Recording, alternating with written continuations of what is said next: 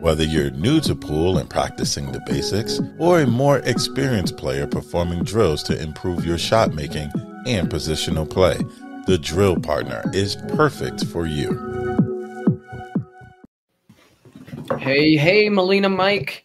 I don't know if this is working, but I think we're also going live right now on Instagram for the first time. But it is time for the show everybody's been waiting for a couple hours ago. It's Ask Us Anything. What do you think? It's a bad idea, son. It's a bad idea. Bad idea. Probably. Bad idea. But, after reading a bunch of online comments today, people saying stuff, I'm like, oh, God. A lot of people have a say, so maybe we should do this show and just see what people have to ask, see what people want to say. Maybe they just want to take shots at us. I don't know. What were you thinking? I'm good with either way. So whatever they want to ask, we can certainly oblige. And it's interesting. Well, guys, turn the be under the microscope. Yeah. So, guys, if you didn't catch the Alex Lely interview, Lely, I always say his name wrong. Great interview. Had a blast doing it. So much knowledge and information. We put out a couple shorts and stuff like that. Chris, it's a restream problem. Does it really say that? I'm going to go change it right now. God, I don't know why it says that all the time, dude. Hold on. All the time. Stand by. Thanks, Chris. I appreciate it. It literally, that Mosconi Cup chatter, I swear to God, it's like the one show that Joey named, and now it's going to live with us for eternity now. I don't understand. It's a bug with Restream. So this is, yes. Oh, now it's got to make me verify who I am. Anyway. So, yeah, Mike, we were today, I don't know if you saw it, but some people had some things to say about us and some of the things that we've been talking about in terms of like Shane Van Boening and the Mosconi Cup. And what I realized pretty quickly is that Shane's got quite a following, right? So the folks that support him. Who knew? Well, they're pretty bold about their support for him. And nowhere, any way did we say that Shane Van Boening isn't an amazing player. My only point with that is, sometimes you can have a team and the sum of your individual players is really good. Right. But you could give up a little bit of that talent for a better team cohesion. That was the only point that I was trying to make. So I don't know. It seemed like the frequency was an issue if it's posts that I'm thinking about that I seen on there. And maybe I can understand that, but listen, we talk about the Mosconi Cup all year. I made it a conscious effort this year to really just try to do different angles because, to be quite honest with you, from a number standpoint, it always does really well on the show. So we'd be foolish not to. As far as the topics go, though, it's not always going to please everybody, that's for sure, and nor do we intend to. But a lot of the opinions that we come up with, most of the time, we're talking with players on teams. We're talking with guys behind the scenes, so we're not just talking out of our asses. Don't get me wrong. We do that plenty as well, for sure. But it's different. Not everybody's willing to kind of say the uncomfortable things, and not to say it's our obligation or duty, because that's not the case at all. But Shane's a friend, and I'd shoot him straight the same way. And whenever I see him again, I'm sure we're gonna have a candid conversation about it, and I'll be more than willing to repeat it. And I think that's part of why he may not always love what we do, but he respects and understands where we're coming from. And at the end of the day, I'm not saying anything on here that I wouldn't tell him, and nor do I think it's out of line. I love a lot of the guys. Most of them now, especially after all these years, they I don't want to say have thick skin, Joe, but they get it and they understand like the value that we bring to the sport, and so they're there. let's attack our first question, which is from Mark Schauf. Come on, Mark. The question: why is it billiards is the only sport that people get upset about if it's talked about like other sports are? Point that he just made. I think we're learning how to become a professional sport, right? And I think the players, to Melina's point, are starting to understand that there's going to be pundits. There's going to be people who are critical. There's going to be people who are complimentary, and they're going to call balls and strikes the way they see it. And that's what we're trying to do. We're trying to be authentic. In no way did we ever mean to insult Shane Van Boening, Tyler, anyone else, right? But we're just calling it the way we see it, the same way ESPN would call it the way they see it on a football game or something like that. And the hope is that through us doing this and through these guys kind of getting used, that we do raise the standard and it does become a more professional sport. If we have 50 people that are logging on to different podcasts and shows and talking about pool players and assessing how they did, it's going to be nothing but good for the game, right? All this banter. So that's at least my opinion. Yeah, I mean, I think there's been an effort over the last, few years, like more matchroom driven, just as far as like being more active and social and, online more and interacting, engagement, building up your following and all that. And some players do it better than others. But for sure, for the most part, as a culture, though, they've very much been like in the Stone Ages when it comes to stuff like that, So, but listen, I've pissed off many players. I've pissed off many fans. It seems when it comes to the fans and the critics, most of the ones see Oscar's in there, and he's 100% right. And he's one of my best friends. So, but the ones that tend to get their feelings hurt about whatever we're talking about are usually the loudest. But what I try to do, and it's I get a little tilted, not a little. I'll get tilted when I see some of that stuff because I put my, my passion, my pride into this, and a lot of effort. But at the end of the day, what I try to remind myself, and Joey's told me this many times, like don't read the comments. But I get my gas tank filled up by the number of people when I go somewhere, or the messages I'll get in my inbox, and they're like, "Hey, thanks for what you do. We appreciate what you're doing for the sport. Thanks for what you're doing." And now, like players are willing to come on. Laylee reached out to us whenever I made the post saying Johan was coming on, and he says, "Hey, I'm willing to come on. I got snooker commentary this day, and it's great to like go from having to like pull these guys in and drag them by the hair, and now they understand and appreciate and respect what we're doing." So, all right, yeah. Well, I appreciate that monologue, Mike, but we had 17 questions come in while you're no, but okay, just to clarify, sorry. I don't tell you not to read the comments. I tell you not to read the negative comments, not to dwell on the negative content. Well, how the hell am I supposed to filter that shit? Yeah, you just you see a negative comment and you just let it go, right? But sometimes you see a negative comment and you hit the block button, right? Instant. Just like instant. Out of sight, okay, we got a few questions in here. Let's see.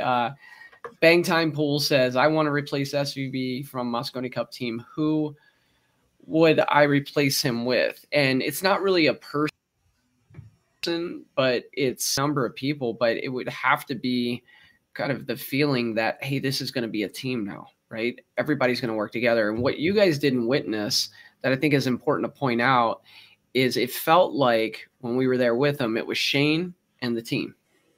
And you probably would get the same of 5 basketball players, and Michael Jordan was one of them, right?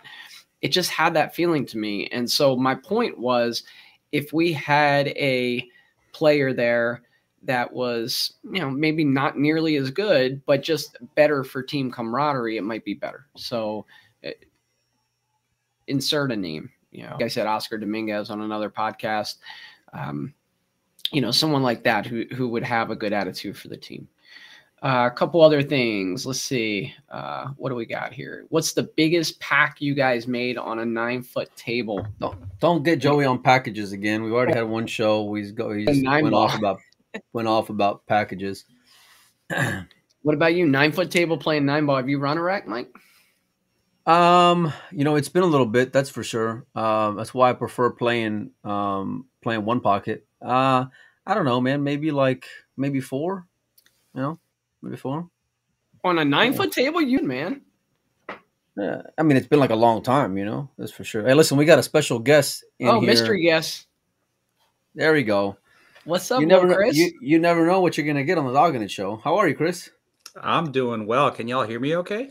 Dude, your Yeah, audio we is can. the bomb, man. It's way better than Joey's, for sure. Well, Chris, you said something, and I checked my audio, and it was flapping on channel 1, so I moved it to channel 2. Hopefully, it's better now.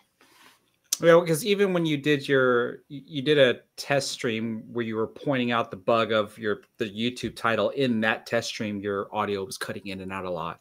I was dogging it. So, guys, if you're not following Low Chris on YouTube, check him out. He's Who only isn't got following about Little Chris? 100,000 subscribers or so. I don't know, but yeah. Pennies. But he's a friend of the Pennies on the program. Yeah. So, hey, Chris? Let me get your opinion. You heard what I said about Shane, and everybody's about it. What do you think about it? Like, do you think there's merit in? Hey, what if he's not on the team and we? Oh, you know what? He just messed up our Instagram feed. I forgot about this. That's Did he? okay. I'll fix it. Okay. But what do you think, Chris? Well, first, I think I can maybe try to address the negativity that you're getting, because if you recall, when you interviewed me for the Pool Player podcast, I talked about what it's like, or what it's going to be like when you start getting negative comments. And if you don't have a thick skin, that first negative comment can pretty much just shut your social media down. Like you I'm got done with this. Exactly. Like you have to have a thick skin to be able to keep on doing this stuff. And I already thoroughly appreciate what both of y'all said. Like, is you're going to say things that people are going to like, and you're definitely going to say things that people are not going to like. Yeah. And when they don't like it, that's when they're going to let you know. It's funny how like you won't get a whole lot of praise and glory when you say a lot of good things. Like you'll get a couple of pats on the backs or whatever, but once you say that one wrong thing that sets that fire, like it goes ablaze from there. For sure. Well, we're on fire over here now, Chris. But to your question, I mean, Uh-oh.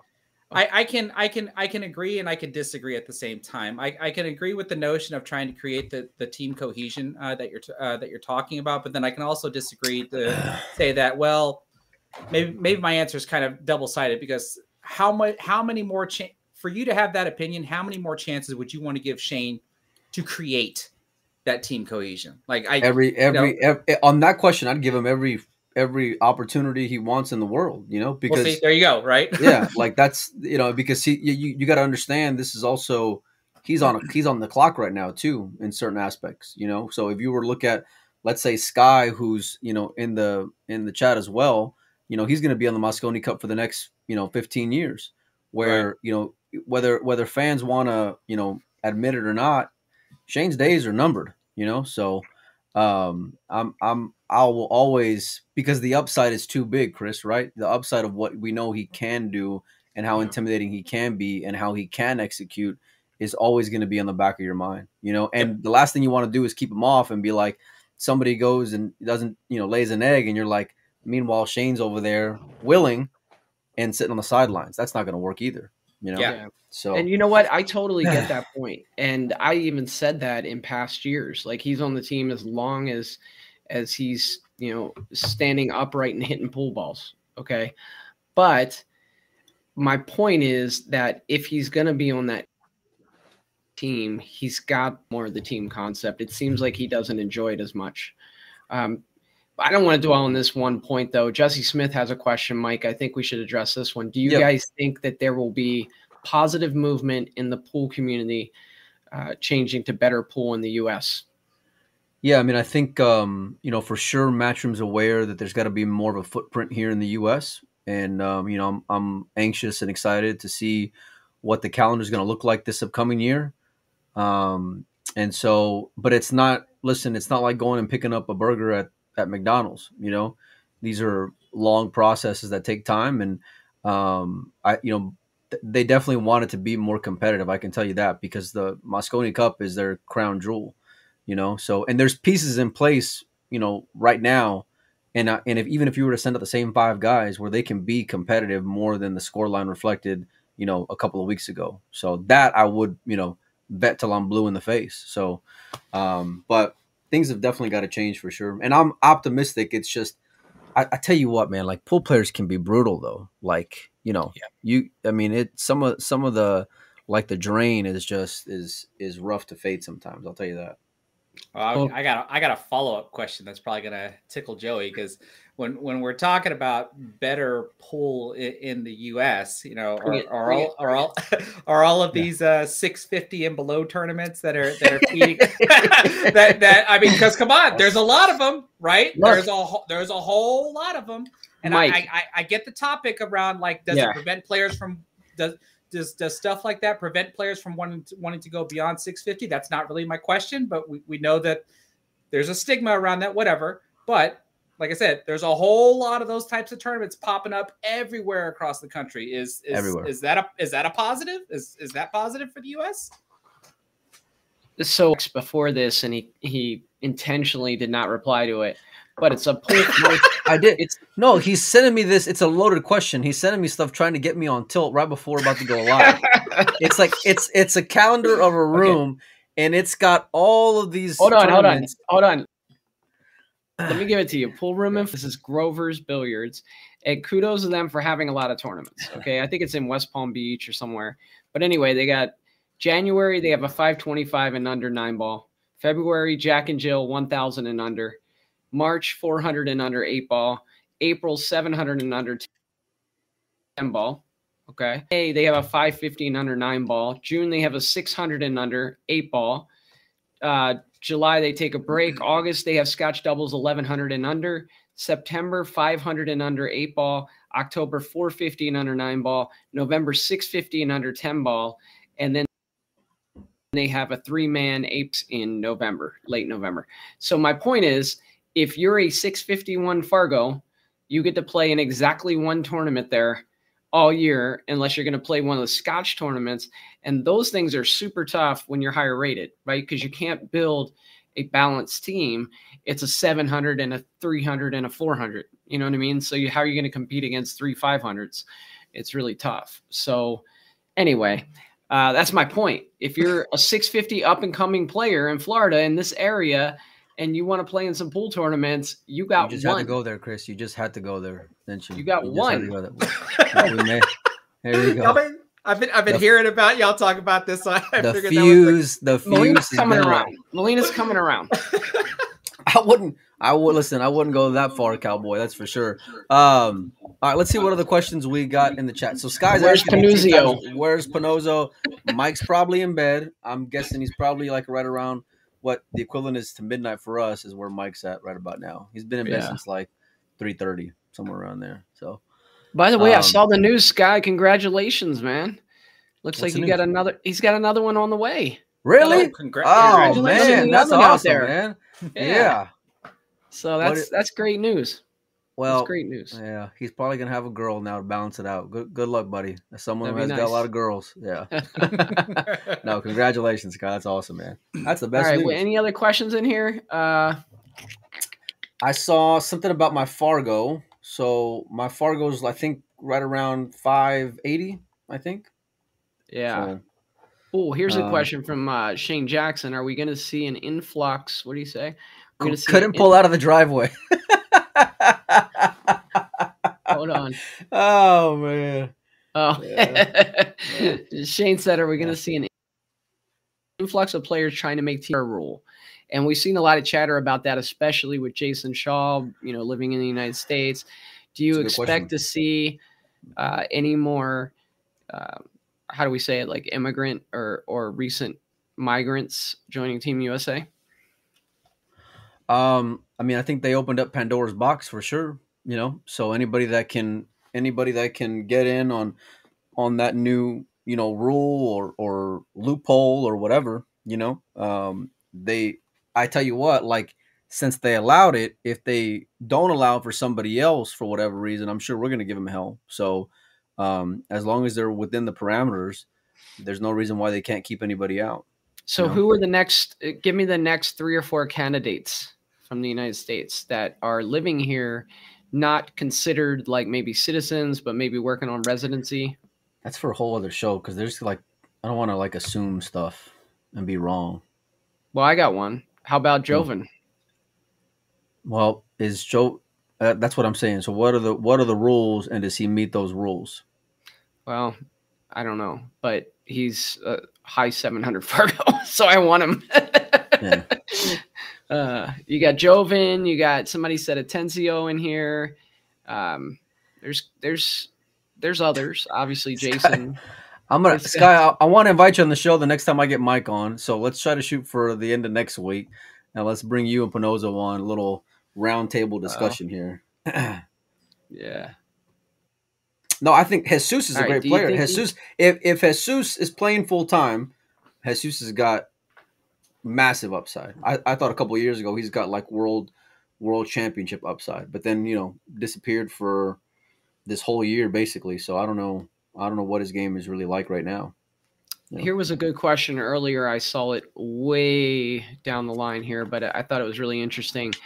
Is there an appetite for a seniors Mosconi Cup? No. I mean, I think maybe the fans might want to see it, but here's the deal. There's no way Matchroom's putting it on. Like all these, and with all due respect, like all this idea, like we want to have a women's Mosconi Cup, and now they're mentioning a seniors Mosconi Cup.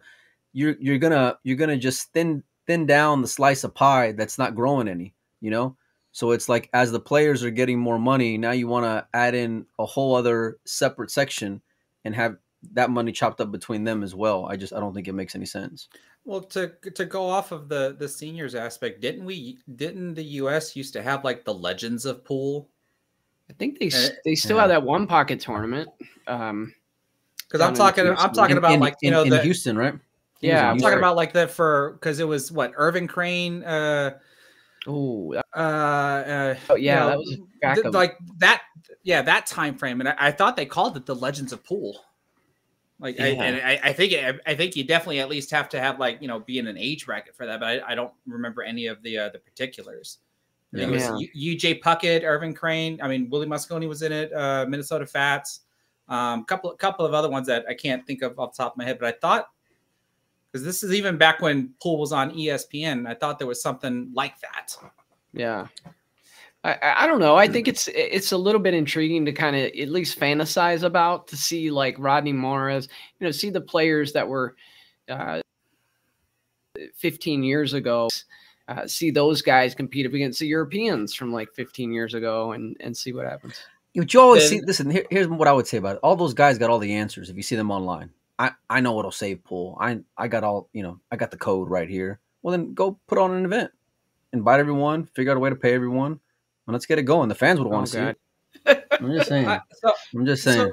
Okay, tell me this, Malia. What do you think of this? Because I can't remember what other sports do something like this, but we have the Mosconi Cup, so like that stays the same. But right.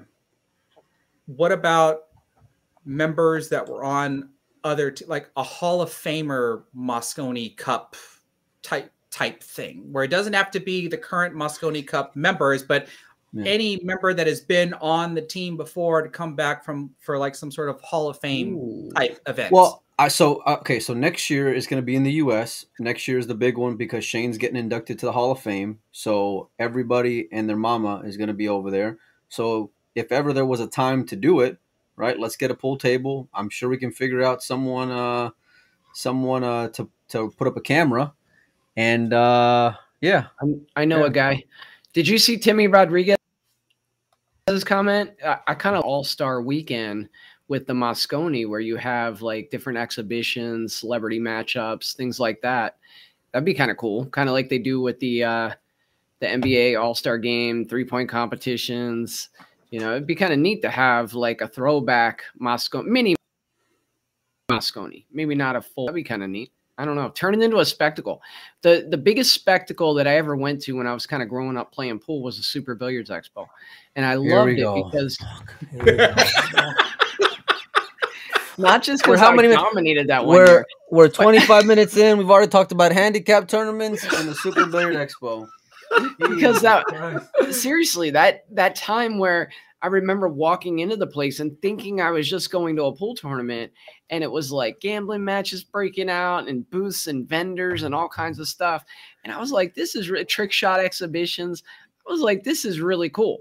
And that's the one thing, think about it. That is the one thing that Matchroom doesn't have, right? They put on the most amazing productions. They have the professionals there, but they don't tie it to the amateur events. They've started doing it with the junior events, but wouldn't it be cool if there was something where you could go and watch the Mosconi Cup for your 4 days concurrently, or prior to that, you go and compete? Nope, we might have lost Joey. Are you still there, Chris? I'm still here. Well, thank the Lord. The internet said the internet said we had enough of Joey Ryan's Super Beard Expo story. It sounds like that. I don't know who pulled the plug there, but whoever did it, we appreciate you. Listen, Joey, that might have been the best take you've had in the 2 years we've been doing the show, because that's one thing that I can honestly say with true honesty and passion is that's why I love what Predator's done, pairing up with CSI. You know, the event at the Rio was always something special. I wasn't playing in leagues, but it's a different environment when you got all these league players there, and then you see the joy and it's brand new to them, and then you go back the next year and now there's the same people, but now they're fans, and they're sweating all these people's matches, and you've seen the growth, and I think that's been a great job, and for sure there's an opportunity there for Matchroom. And I would love if they would team up with the APA and make that happen, to kind of figure out a way to put an event together, whether it's the US Open with a big APA event, or, even a Mosconi Cup, because I think, the whole casino would be buzzing, man. Look, we said that, and Chris, maybe you can help with this, because we've talked about this for a long time. How do we get the average league pool player to really know who these pros are? Right? If we grab Sky Woodward and walk through Westgate in the middle of the APA tournament, how many people are going to recognize him? Probably your skill level 7s, but how many skill level 4s are going to recognize him, right? It's a big problem, and it's something that if we could leverage that base and get them into professional pool, I think it would be really cool. So I actually don't know how to answer that question, and I'm going to tell you why. Because I'm a content creator. And I can't begin to tell you how many times I get people asking me, why am I shooting in the pink 5 ball before the purple 4 ball, because I use the Aeromith Black set. So you would think like by now the Aeromith Black set would be a known ball set with a pink 4 and a purple 5, which is oddballish from your traditional purple 4 orange 5 or TV Aeromith Pro pink 4 orange 5. But even to this day, they still don't know about the pink 4, purple 5. So when it comes to your question about, how do we get other people besides maybe 500 plus? I'm sure there's probably a handful of 450s or whatever and above that probably know who our professionals are, but I just don't know. I think the simple answer is probably going to be what y'all are doing, right? There's got to be more news coverage of it in any way, sort of fashion, and eventually it's got to stick. You would think you hear something more than once. Eventually it's got to stick. I think that is there an opportunity with those not with those leagues individually to kind of help bridge that gap and shoulder some of that responsibility, for sure, because a lot of it's just self-serving, which I get it. Everyone's got to make their money, but at a certain point they got to realize, where they are within that map and how they can push the sport forward, because if we get those people interested, now they're going to start spending money going to those events. They're going to start spending money to go check out those players. They're going to show up at the U.S. Opens. They're going to check out any of the regional events that are going on, and they're going to want to play with the cues the pros are playing with. They're going to invest. Maybe even play in a non-handicap tournament or something. I don't know. Yeah. Hey, a couple things here. It is Shane. Shane Tyree says, "Is it still Ask Anything?" Yeah, it is. And I'm going back down through the chat here. Here's a good question. What are the top 5 locations? This is Chase LaFernie. What are the top 5 locations in the U.S. that need a Matchroom event? If Matchroom is going to increase their footprint in the United States, what would be your pick for a handful of locations where we would see one? Yeah, I don't know. Have one in Austin Atlantic comes City. to mind. Yeah, Austin comes to mind. It's got to be something with a decent airport. I don't want something. I want the city to be fun, where you can go have fun outside of that place as well. California. I mean, Yeah, but it can be expensive though. So Sure, yeah, I don't Europe's know. expensive. Oh, okay, excuse me, Joe. My bad. I don't think My that's a bad. disqualifier. Yeah. I'll go with Florida, Texas, Okay. California. Like basically, look at the states that have the most U.S. representatives, right? Because you have the most people. Maybe like the Chicago area, somewhere up near New York in the Northeast, and then maybe throw a bone to the Pacific Northwest, and that way you're covering pretty much the whole country. I loved it out there, Joe. I'm not gonna lie. The weather was just beautiful. Yeah, it was great. Loved it over there. Yeah, and then people are saying Kansas City, somewhere in Middle America, right? So have it kind of spread out. That way you have good geographic representation, because there's guys who are 740 Fargos in places that you really haven't heard of. They haven't been able to play because of all those handicap tournaments. So, it's kind of like, oh gosh, we got to do something for them, I'm just saying. Yeah. All right. Let's find another question here. Yeah. Let's see. Jennifer Rabbit's asking you to block somebody, Mike. I know you won't be long. Look, I'm pretty good at that. You ain't got to tempt me but once. Let's see. The only time I'm going to Wyoming, Corby, is if I'm going to go see the Salado guys, because I think they're in Wyoming. So, other than that, I don't know. Robert Reese says he feels like 24 is the last regular Mosconi Cup. Then they'll do an Asian version. Then what? Yeah, I don't think they're ever going to replace the Mosconi Cup. It'll never go away, because there's too much history there, and it's, it always does well. But certainly adding to the buffet is not going to be a big problem. Yeah. Just a lot of statements in. So guys, get the questions coming. Jason Douglas says a lot of league players play on a drinking team that shoots pool. I love that T-shirt. Right. Let's see. Anything else? That kind of also answers like why don't more amateurs know? And that's usually the cutoff, right? All they do is they go and play in their leagues and go home. Like they don't even watch it on stream or anything like that. It's just their social gathering, and that's where it stops. Yeah. Here's a question. Do you think we will ever be able to gamble on pool matches, DraftKings and Vegas, that kind of thing? So there's history there, right? There was gambling on pool matches at one time. It was the year that Mike LeBron was like 33-1 to win the US Open, and pretty much everybody dogged it so he could win, and everybody had money on him. And then after that, there was no more gambling on pool matches. So I think it's possible, right? But kind of like the boxing world, you need like the boxing commission or some federation that's going to ensure that things are on the up and up and investigate. Well, you'll see matchroom majors on the books in the UK. So I think if nothing else, you'll get those will probably be the first ones there, along with the Mosconi Cup. I think will just be natural because it's just growing, where you can't avoid it and everybody wants a piece of that pie.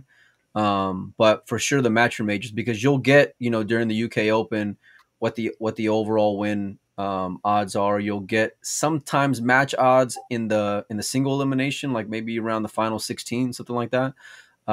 So it's progress for sure, but not anything that's going to happen overnight. So you can do some really cool things with pool, I think. You could have you can gamble on anything, man. Parlays, there's so many different prop bets. Yeah, ton of different things you can do. Like think about it. If you would have had the U.S. to win every leg in this Mosconi, you would have done great. Thanks for bringing that up. Thanks for we heard it in past years. Oh, the U.S. loses because they don't win a leg. Well, this year they won like every leg. It's crazy. Yeah. This question from Mike Bingham is kind of right up the alley of what I usually bitch and moan about. What's the bigger issue, growing the sport from the bottom or getting the 700 plus players more development? Curious to get your thoughts. That's more of your alley, big boy. Well, I was just going to say it's just more of a personal thing, right? Because there are plenty of 700 plus Fargo rated players. I mean, we know them all that are in the Fargo app. Some of y'all probably know them in person, but that's where they stop. but like you take that entire population and you probably say what, maybe less than 5% of them are actually trying to be like the 800 plus pros. Yeah. So I mean, like, and at least I think it's fairly well known that to do it here in the United States, it's expensive. Like to really do that drive. I mean, it's what the number one excuse that you'll normally hear is the amount of expenses it takes to actually to be able to try to hit that drive and become an 800 plus Fargo rated player, or to become an elite pool. I think that's the term that's thrown around, is the elite. To become an elite pool player, it is super expensive, and you have to have been like you had to have been born with a pool stick in your hand if you even had almost to want to have a chance to be able to do it. Yeah. Like really, the way to do it, if I were starting out, if I were one of these young kids like Sam Henderson or Payne McBride or Joey Tate, I would try to follow like a model like you've done, Chris, where you create like some content and you turn it into a channel that you monetize and can make money, and then use that to subsidize your pool expenses. Because if you're just doing it, however many sponsors you can gather, it's going to be really tough sledding. But think about like when Mike and I go to an event, all we got to do is take our phone and pick it up and record something and put it out, and it gets like thousands of views, because people want to, they want to get a look inside if they're not there and there's a tournament going on there, or skinny bobs, or, that type of thing. And I think that these players could be missing an opportunity to fund a lot of this travel and the expenses. So, yeah, but it's not, I mean, look, it's not for the faint of heart. It's not that easy, because look at Chris, he's got 100,000 YouTube followers now, but how much of that in the early days did you do it just because of your own passion and you were spending your own dime and not making anything on it? Relentlessly, Exactly. So it's not just as simple as doing that, because you are putting up a lot of that on your own and then trying to find, some kind of traction throughout that, and then hoping that it all comes together. This is why I love guys like Alex, because Alex has got the total package, right? He's super charming. He's very witty. He's been personable his entire career, and now he's pairing that with social media. It's just a natural explosion, and it couldn't happen at a more reasonable time for him, because he's not winning a world championship right now, but he can find other avenues within the sport to bring in these different revenue for him that can make him more appealing to sponsors and just on social media bring in money, but it's nonstop. It's constant. You got to stick with it, Yeah.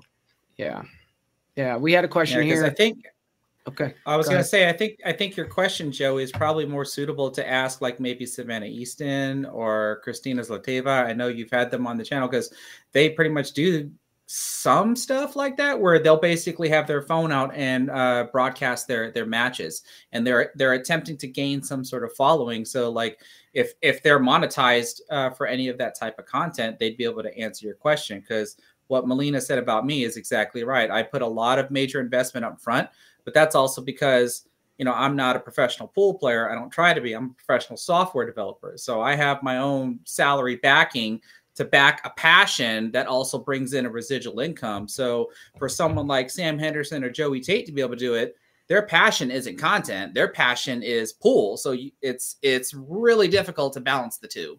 Yeah. Right. How long was it? And time consuming. Time consuming.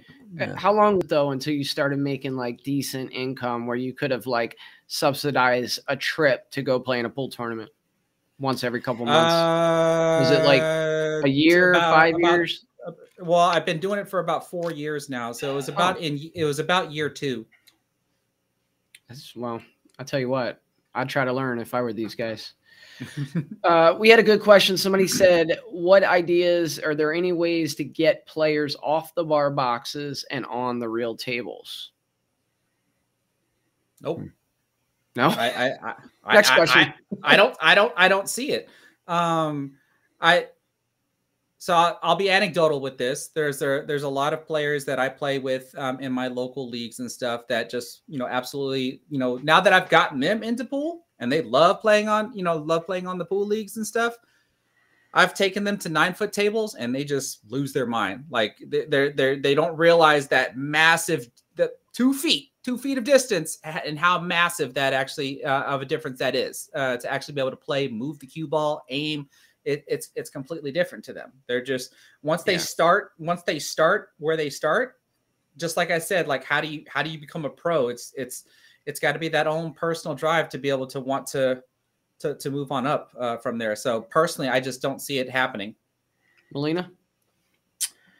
Yeah, I mean, in pool rooms, space is at a premium, especially as everything's going up. You have to maximize your ability to generate revenue. And with that comes smaller tables where you can, get more table time. You can fit in more people in there to buy food, to buy drinks and things like that. So, unfortunately, when it comes to like the overall sport, there's nothing that says that it's pushed in that way. And you have some room owners that just appreciate it and it works in those regions. But I think it's far and few between, like I can go to Texas and I can, go a lot of places in Texas and see nothing but bar tables. I go to Austin at Skinny Bob's and there's nothing but 9-footers and like 2, 7-foot tables. Then I go to Sacramento and the last 2 bar tables they got rid of because nobody ever wanted to play on. They got like 30 tables in that place, So each region is different, but I feel like in the grander schemes, there's got to be more of a drive for players to get out there and find those 9-foot tables if they really have what it takes to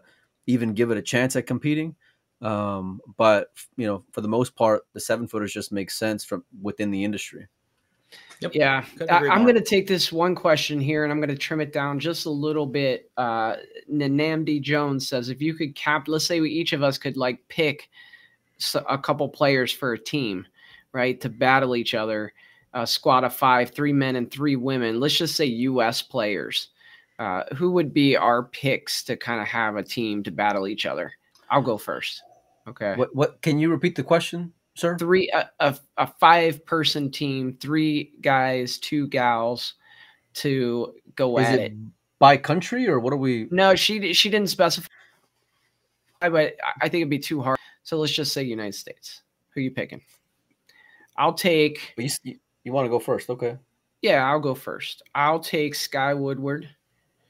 I'll take Billy Thorpe. And I'll take Tyler Steyer. And I'll take. Just got it out. You got it out for Shane, don't you, buddy? No, he's living the dream. Living the dream. You sailed on that ship and you're revving it up, boys. Let's keep on going, right? And I'll take April Larson. And I'll take. Give me Sophia Mast. That's my 5. Okay. You took the majority of who I had in mind. Why do you think you wanted to go first, Chris? Come on. All right. What do you got? I'll let you go. I'll be a host here and let the guests go first. All right. So, well, you left out Shane, so I'll definitely pick up Shane. Oscar. I think I would take Oscar. That probably just checked off one of Melina's boxes. Yeah. Another one and then 2 gals. I forgot about Federer again. Sorry, Ike. I didn't. It's still so new. It's still so new. I don't know. Not only do you forget about Federer, but then you pass him on to Chris so that way he can get him before, because there's no way he was thinking about Federer at all. Actually, I actually wasn't, because I was just going on the lines of it's too recent, so I was trying to stay more baseline. Man, that's still a tough one. But you know what? It is a live show, Chris. Between those 2, I'm gonna go ahead and throw in some juniors as well. So I'll say Joey Tate. Okay. So for females, I'm definitely gonna pick Savannah. Fuck my life. And then, well, you took Tyler, so I guess I'll take Margaret. I don't even know who's left. Exactly. Well, if we're going down that route, I mean, if he's able to pick Margaret, then I can pick, someone like an Allison Fisher as one of my female. Yeah, she's in the States, right? I mean, that's what we went off of, right? Okay, listen, I'll pick Federer. I'll take Justin Bergman, and that's a good one. I'll take Kaylee McIntosh as one of the girls. She plays great. She is the best American. Why is Corby Dayhoff giving you answers? Corby, leave him alone. I'm trying to think if I need another male though. Give me some help here in the chat. Yeah, Jason Shaw. I might take Jason and Federer on one team. I like that. Yeah, Jason and Federer on one team along with Bergman. And then I'll take Allison Fisher and Kaylee McIntosh. I love it. Heads. Oh, gosh. We're stealing here. Mr. Pickle, Kyle Butte says that, and that's the issue with U.S. pool. A simple question to find 15 players, and you run out after. It's definitely not as deep as Europe. That's for sure. So, all right, let me dig up another question here. Let's see.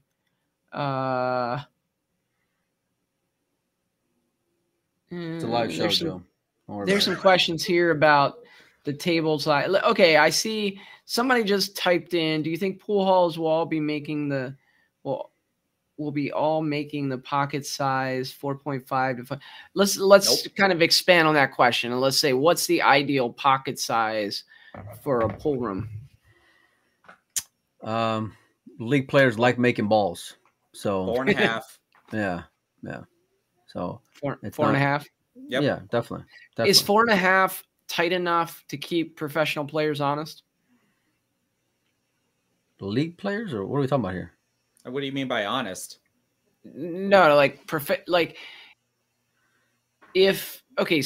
was 4.5 when I went there for the Texas Open, and it is. So I'm sure the amateur players, it's kind of a challenge for them. But at the same time, they still make balls. It's not super tight. And then the pros come in, and it probably feels a little bit like buckets for them. Is that too loose for professional players? 4.5. Yes. Yeah, for sure. For the elite, yeah. Well, you'll see a guy like Shane go. You'll see Shane go from a matchroom event, and he's running out balls pretty fluidly. But then you go and watch him play, the Midwest Expo in Iowa, and he's just on top of it. Like, there's no doubt the ball's going in the hole. He's so dialed in from playing on 4-inch that once he goes over there, it's night and day. And that's not just with Shane. I know you don't like talking about him, Joey, but that's like that with so many other players. It's never gonna get old, by the way. Yeah. All right, I'll add a question for y'all to answer, because I've seen this topic go around.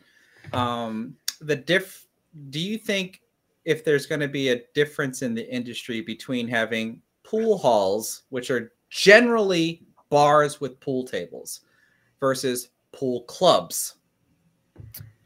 I would love to see more pool clubs, and I think that's what we need. And you know what? When I was growing up, pool halls didn't really have alcohol where I grew up. The most you had was like a soda and a Snickers, but you were there to play pool. You know what I mean? It wasn't like a bar hangout place. It was just you go there. This is Ames, mister. This is Ames. Exactly. It was old school. In fact, the place that I grew up playing, because Don Hutchins, rest in peace, really good hustler out in Maryland. Funny story. He tells me, he says, I think you can give the owner, or I think Kenny, you can get him to give you the 7-ball and I'll back you, but you can't tell him. He'll be so mad at me. So I was like, okay. So Kenny gives me the 7-ball. I beat Kenny, and Don's not leaving because he wants to get half his money, and Kenny's keeping me in the place. And then all of a sudden Kenny is onto it, and he's like, Don was backing you. You're not allowed in here anymore. And that was the only place we had with 9-footers to play. And I'm like, oh my gosh. I can't believe I did not grow up in the 50s, but I grew up in the 80s, 90s, So, but yeah, we had that, right? So when I went to a pool room back in the day, it was to play pool, right? It wasn't really to drink or hang out or anything like that. It was just to get down, practice, match up, play tournaments. So I'd like to see academies develop throughout the United States. I think that's a real missing element that we have over here. Everything's increasing in price, right? Rent for retail or commercial real estate right now is out of this world. I know they have a snooker academy in Phoenix, but I think it was having some problems because just paying the rent is just so expensive. And so you need that membership base. But I really think if we put an emphasis on that in the United States, we could do some big things. I really do. How about you, Molina?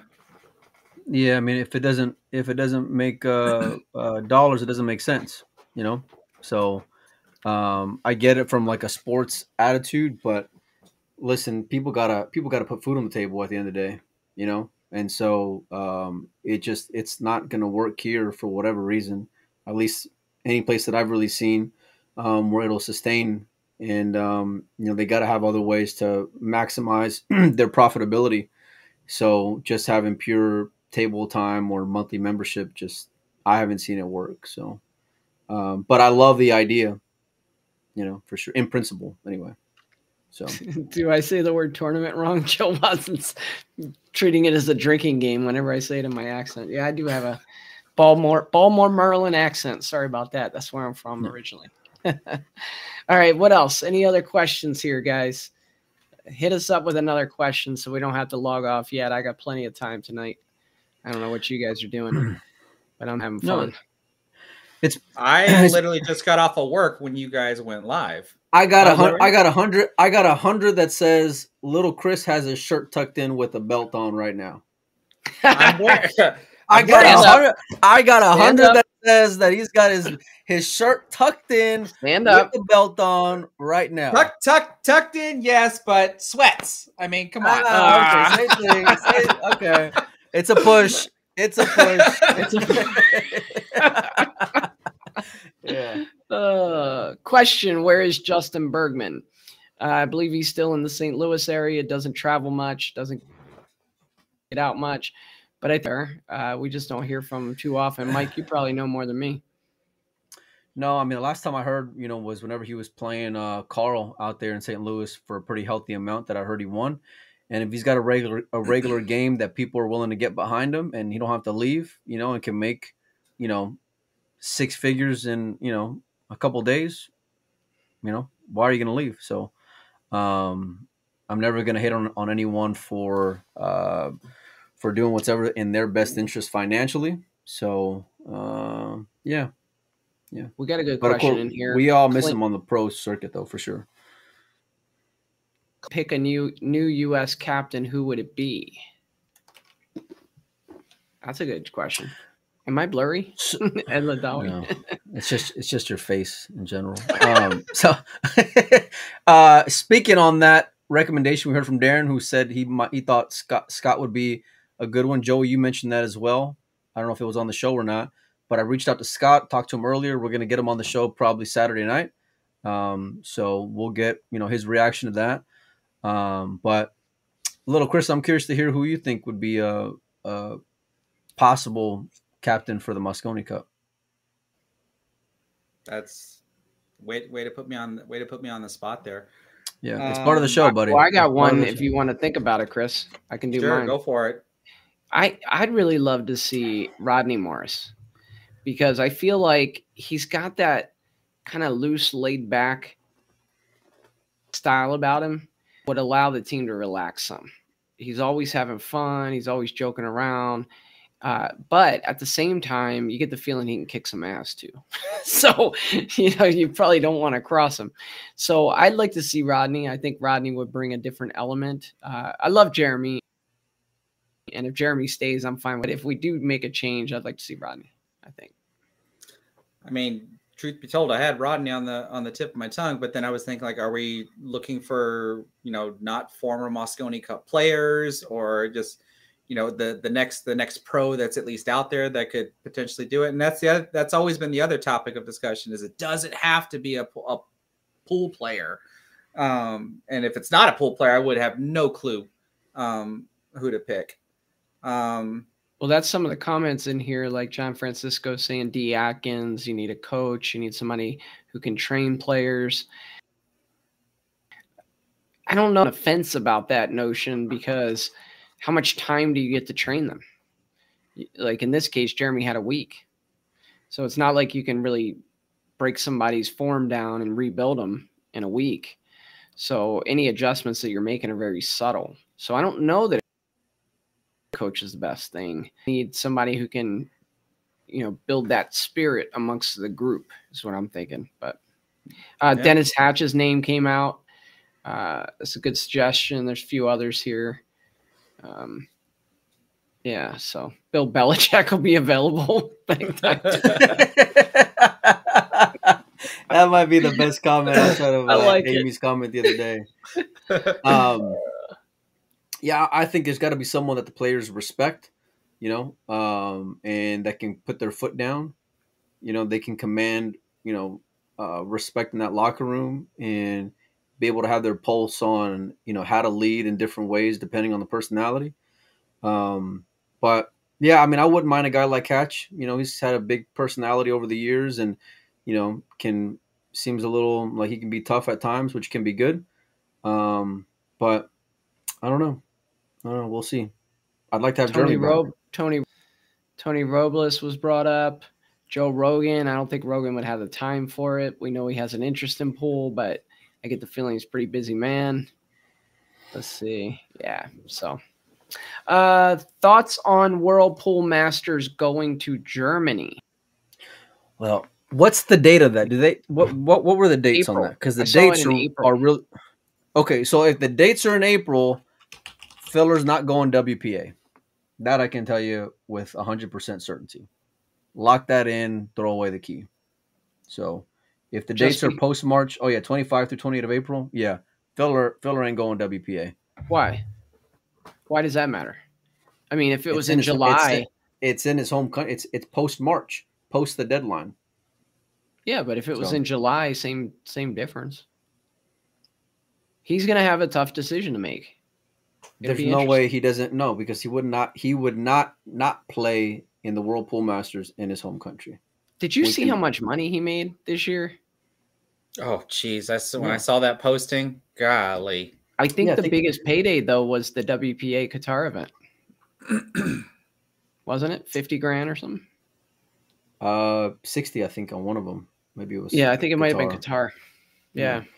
So, well, y'all know this is going to happen, right? Because once we got Fedor, the whole talk of the town was USA can't win without Fedor, or you have to get someone that's not American or whatever.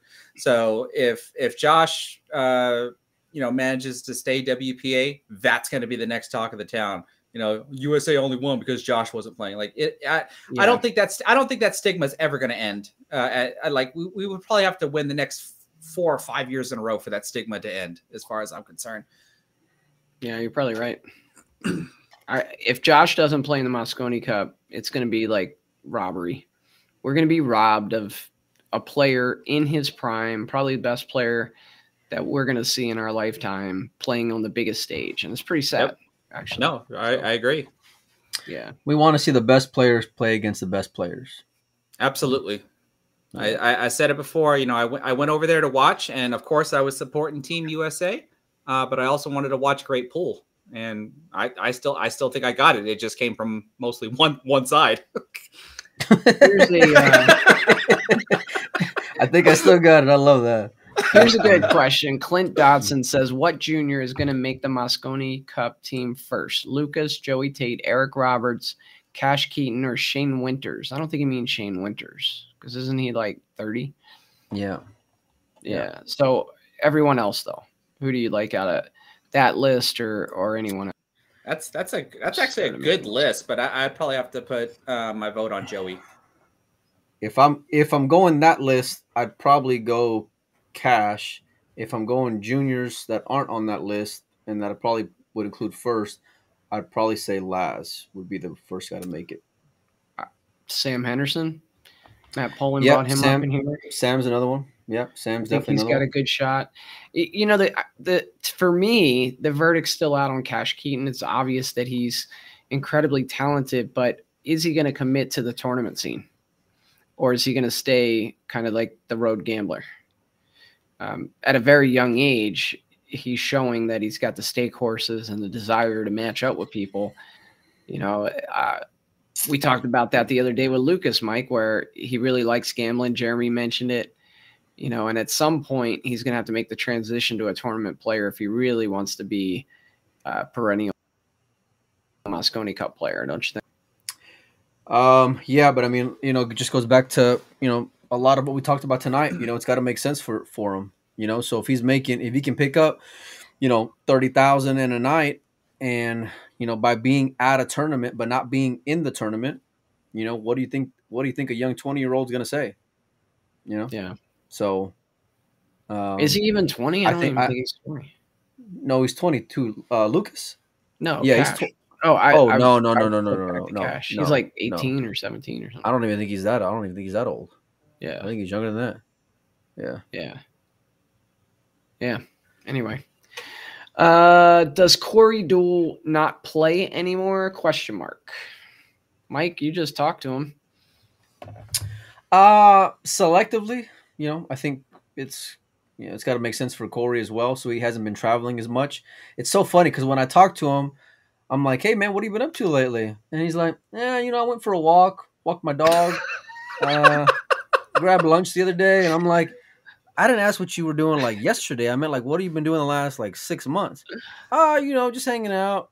Took my dog for a walk, and I was just like, what, Corey? What are you talking about, man? So he's Corey, the one that we were at a tournament and we're like, "Hey Corey, you feeling pretty good? You hitting the balls good?" And he's like, "Well, I borrowed somebody's cue." Didn't he bring his cue to the tournament? Wasn't that him? That was the U.S. Open. He beats Ko-Ping Chung. I talked to him right after that, and he's like, "Yeah, I had to borrow my friend's cue right before I came over here." And then he ends up beating, arguably outside of Filler, probably the second hottest player on earth. Was the only one that gave Ko-Ping Chung a loss in that whole tournament because then he went on the run to snap off the whole thing. So who knew? Yeah, good question by Matt Poland here. Yeah, so now you gotta disclose what cue that is, so that way that industry can have a nice boom in sales. Oh no, it wasn't Mucci. It was another Mucci for sure. Yeah. Okay, because equipment is everything, right? Of course. Matt Poland the arrow, says, not the Indian. What do you think happens with a Reyes Cup, and could it create a structure of events that overshadows Mosconi? I think you're already seeing the foundation in place right now. Why do you think all these Filipino players are traveling to Taiwan for a $5,000 first place tournament? I think they're accumulating points right now. As that transition comes into effect, there will already be, a hierarchy. And why just hasn't go it from happened there. yet? Doesn't it seem like it should have happened? I mean, there's things that got to go on to make things happen, Joe. Look, I told you what I would love. It's not like it's not as easy as putting on a handicap tournament. There's certain things like a lot of red tape. I told you the format I would love. I would love to see it really mirror the Mosconi Cup, right? Where you have Team Philippines versus Team Asia, and then the winner of that plays the winner of Team USA versus Team Europe. So you have arguably the most historically proud nation of pool in Asia, the Philippines, similarly the United States, then playing a continent, right? So I'd love to see that, and then winner plays winner. I think the Philippines would like that too. I know I would love to see that. Separate them, and I think they could snap off the whole thing. I love having a Team Philippines. Yeah. At Poland, I do know how to tie a double Windsor. So Melina Mike doesn't even know what a double Windsor is. No idea. No idea. Yeah. Okay, let's see. What else? I'm getting a lot of statements here. We can't really answer statements, but that's okay. We appreciate the comments. Joey's a hard ass when it comes to rules. And what do you guys think about having the Mosconi Cup every 2 years? I hate that. Nah. Veto. Yeah. Instant veto. Yeah. I think we should have it every 6 months. Oh, jeez. Maybe not, but I wouldn't mind that. I wouldn't mind a little warm-up event, see where their 3 best guys are on Europe and 3 best Americans are come the summer. A little tune-up. I mean, you can make you could make a day out of it.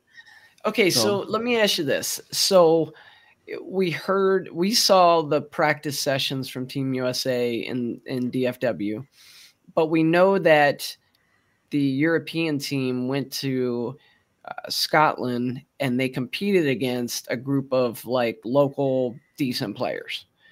And it seemed like that was pretty successful for them. They had to sweat a little bit. They won the match, fairly easily, but at least they had some players firing back at them. Do you think that would have helped Team USA prepare a little better? If like they came to DFW and they played like the top amateur players in a similar Moscone race with a whole bunch of agreement, kind of trying to simulate the environment. Little Chris? I think my answer is going to be it wouldn't have. I don't think it would have made a difference. It becomes more of a spectacle than it does training, than anything else. I think one of the comments I remember hearing about how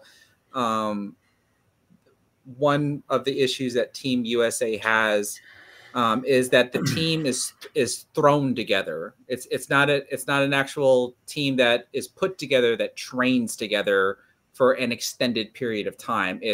Let's try to pick our best players, throw them together, and see what happens. I think I have to probably get behind that statement. That's probably one of the biggest flaws that I think Team USA has. And if you knew for a longer period of time on who you might want to have, even though you have to qualify, you have to rank, but you know what it's going to be up front, but then you might as well go ahead and start getting them to train together, even though some of them might drop off as newer people qualify or take over the rankings or whatever, but you have that ongoing training as a team to build the team cohesion that you were talking about earlier, Joey. And, could that make a difference? I don't know. It's something different. We don't have it. So, I mean, it could. Yeah, somebody brought up in the comments a match against Canada would be kind of cool, to get warmed up. Because if you think about it, Canada can put 5 really good players out there. They'd have to play to win that match. I think they did that one year, if I'm not mistaken, in Russia, out in Vegas. No, they did that for sure. They did that in Vegas. I want to say as well, before one of the events. So with the amateurs? No, I think at the time John was living in Vegas and Alex was spending quite a bit of time out there. Canada, yeah. Okay. Yeah. So I think it's been done in the past. I mean, look, anything to kind of sharpen up a little bit, but there's nothing that's going to get you ready for, the monsters that are Team Europe, So yeah. I don't think it could hurt any. I don't think beating up a bunch of amateurs is the answer either, because I think that's just a waste of resources in my opinion. But if there's someone or a group that could possibly give them hell or a decent handicap tournament in the area, I think I would love to see them, go out there and give it a swing. 650 and under. 650 and under. So Ed Ladawi says, does anyone think Hayball has a chance in the U.S. now that the prize money is so great? You might see Shane playing more Chinese 8-ball for that kind of money. What kind of money is it, Molina? Tell us. I think the winner of the most recent event got, was it 400,000 plus? Over 400,000? It was close to $500,000, right? Yeah. Jeez. So is that pretty U.S. dollars? Is that equivalent to U.S. dollars? Yeah. No, that was the exchange. Yeah. Like, I don't know what it was in their country's currency, but U.S. dollars, it was close to $500,000. All right. So I don't know a whole lot about Hayball, but its Chinese pockets are kind of curved more like snooker. They're a little tighter. The table's a little smaller, and the balls are probably a little smaller too. Is that right? No, I don't think the balls are smaller, rounded pockets, but it's basically for sure like 8-ball. Yeah. So it's not basic. It's not like 8-ball. You're playing 8-ball. I could probably win one of those. As far as I know, I think the one that threw me for the one thing that threw me for a loop in that tournament was the handicap that women got, which was they basically it was sick. It was, but it still didn't prove to really do anything because I can't remember the gentleman that ended up winning, who ended up playing. I think it was one of his students, but they don't have to shoot the last ball of their set. So think of the perfect setup, Joey. You have your key ball onto the 8-ball, right? That was like I think a tournament within the last couple of months, and the girl got second place. So, Yeah. but the handicap was, I think you can take off 2 balls at any point throughout the table or something like, or at Well, any no, point that throughout yeah, the rack. because no, they don't have to Wow. shoot. They don't. When it comes down to 2 remaining object balls before the 8 ball, so like I said, your perfect setup, you would think you have your key ball to your 8 ball, but then there's that random ball that's out there, and you would think in normal 8 ball, you got to shoot the random ball to get onto the key ball. No, all they have to do is shoot the key ball. Then that last ball just gets taken off the table, Yeah. and they can just shoot the 8 ball. How strong is that? Yeah, Yeah, crazy. Yeah. That's Yeah, a pretty. it was It's very interesting. It was very interesting to watch. Think Yeah. about with the talent of Asian female players out there, that's a huge handicap. Massive. Because now you're not having to address the problem if you know you can get to the other, the other 6 balls without issue. Right now, Exactly. I'm not having to develop that issue. I can just leave it there, and even more so if it hinders your opponent, right? Yeah. So Exactly. that's massive. That's a big Yeah. spot, man. With Yeah, pros, look at- massive spot. Look at Ike's comment about games under those rules. I mean, I kind of like Kelly Fisher to beat anybody with those rules. I don't know who's favored over her with those rules. She did. I don't remember her getting a top finish in that event, no. though. Yeah, but She was in that event. I'd have to think she'd be one of the favorites. If there were a Calcutta, I'd take a high level player like her. No, it's different. It's different. It's like there's those Chinese 8-ball monsters, male or female, are different. They're built different. That's my they're son. different. Yeah, they are. Why, Mike? What about them makes them so good? I think it's just accuracy. Yeah, I mean the pocketing just has to be a lot more pure, and not only that, I think the reason why a guy like Alex loves playing it is because it puts more of a premium on the moving, because you obviously can't get away with the shot like you can in American pool. Yeah, you can't run a ball down the rail. Right? Yep. No. Yeah. So, but you got guys like Yubo or a Yang Fan who have just dominated. That's who won. That's who won that last one. Yeah. Yeah, and it was his I don't say apprentice, but the student who he took under his wing, yep, who got into the finals. And they have some obnoxious length race, like they're like a race to 40 or something. I mean, it's ridiculous. But for really healthy money, and their events have decent payouts. I mean, like really, really good payouts.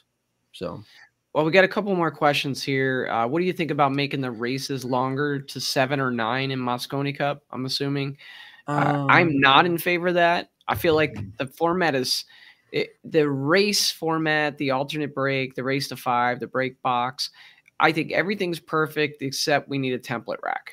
I think without the template rack, with the human racking, I don't like that. I know Melina disagrees with me sometimes, but otherwise, I think that format is spot on because it just creates so much drama for TV. It's great. Just see if we can get a Fargo spot or something. I'm kidding. Okay. I'm sorry, Joe. I'm sorry, man. I just can't help myself sometimes. I'm sorry. Yeah. Well, you guys agree about the longer races? I don't. Maybe like if I'm doing anything, it's maybe 6, but I'm not. I don't. I like the instant pressure that you get with 5. Yeah. It's from like we saw that one. I forget who Federer was playing, the singles match where he didn't play the 2 first safeties that he tried well, and then he's down like 3-0, and so every shot is so critical. And there's so much riding on it right from the first rack. If it's a race to 9 sometimes, Whirlpool Masters or something like that, sometimes which you do get that. You do get that in the Masters, So a little bit longer of a race. But no, I like it, man. I like it. You know what I mean? Like sometimes you're like, oh, I'm watching this in the beginning. Oh, I'll go to the bathroom. I'll do this, whatever. And then I'll come back. Mosconi, you can't miss a second. I tell you what, I would want to see. I would want to see different team aspects of that event. Like, give me a Scotch triples. Give me more teams, like Mike had said, to start the day. Every day start with team match. Every day start with teams. Everyone's got to hit the ball. I like that. I like that idea. Yeah, I really do. Just give me more of the same. More of what the what you're looking to get out of it, which is teams battling, right? 5-on-5. So whatever we got to do there, I'm all for. I like being able to tag somebody out of a scotch match. If they like tap them on the shoulder, say you're out and this guy's in. Then you have coaches' decisions involved. Look, I ain't played a whole lot of league, but you know what I would want to see? Let the coaches make the lineup on the fly. Because you know how you get guys and they're looking at the score and then they're like, "Are you ready?" "No, I ain't ready." And then they have to go write them in, and we're submitting our pick. I want to see something like that go on. Yeah. I don't know. No, I kind of feel like if the coach had more autonomy, like you put Sky and Federer out there, and let's say Sky's struggling a little bit, you say, you know what, we're gonna put Shane in now. Take Sky to the match. I think that'd be cool. Maybe you're allowed to do that once a match. That'd be kind of neat. Pitch hitters. You're not feeling it? It's like a pinch runner in baseball. You're putting in filler every time. If it's a tester, you're tagging in Josh. I think, but to that comment, I think that was one of the things about like how do you kind of change the format to make sure you see a good average of every player and not just so like what I think it was fair to say, like we kind of knew who the MVPs were going to be, or who the right because of the amount of that an individual player ends up being scheduled to play. Yeah, right. And if you want everybody to at least have an equal opportunity, then you'd want at least to have some sort of format where every player has an equal opportunity to play. Yeah. Now Collins and I did that like different style 5v5 when we were out there in Sacramento. It was a lot of fun. Correct me, match this year. Once it went around, they kept the same order for both teams, right? I didn't like that.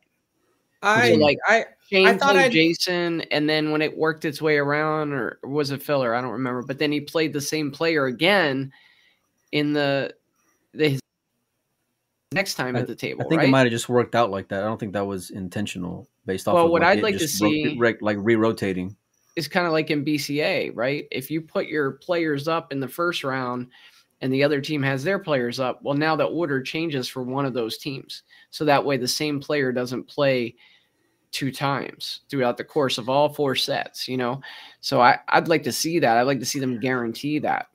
I can tell you the last thing Matchroom wants is for anything to be predictable, even if it's the lineup. So they want as much suspense and drama and the unknown as you can get out of it while still being, genuinely on the up and up.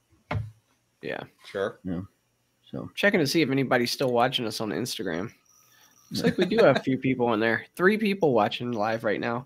So guys, we're trying to do some more streaming to Instagram. So make sure to follow us on Instagram. I think it's dogging it powers between each word, right, Melina?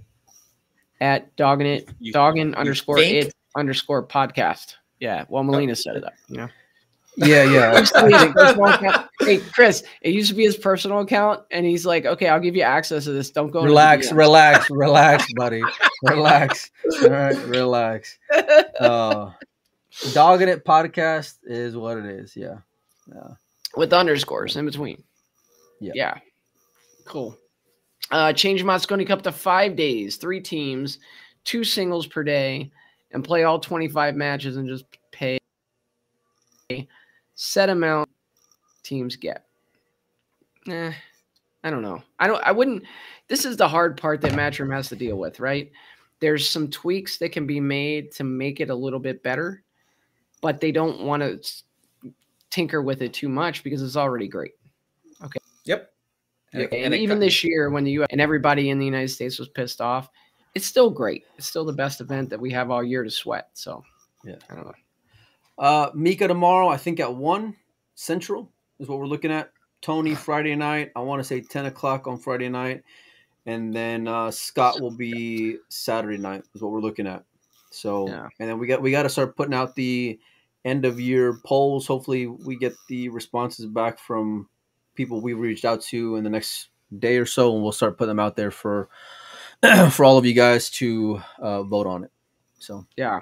And guys, if you're following us on YouTube button, That's one thing. We want to get up. We want to compete with Lil Chris and his 100,000 subscribers. Phew, We have about good luck with that, buddy. We have about 94,000 to go, but we want to compete with him. Also, check us out on Instagram. And we got a better shot of you loving handicap tournaments than we do of. For the record, I don't mind handicap tournaments. Here we go. I don't like cap tournaments. In fact, if it's handicap. On that note, listen, we appreciate everybody for hanging out with us. Thanks so much for stopping by. We will see you guys in another day or so. Do not say handicap tournaments around Joey Ryan.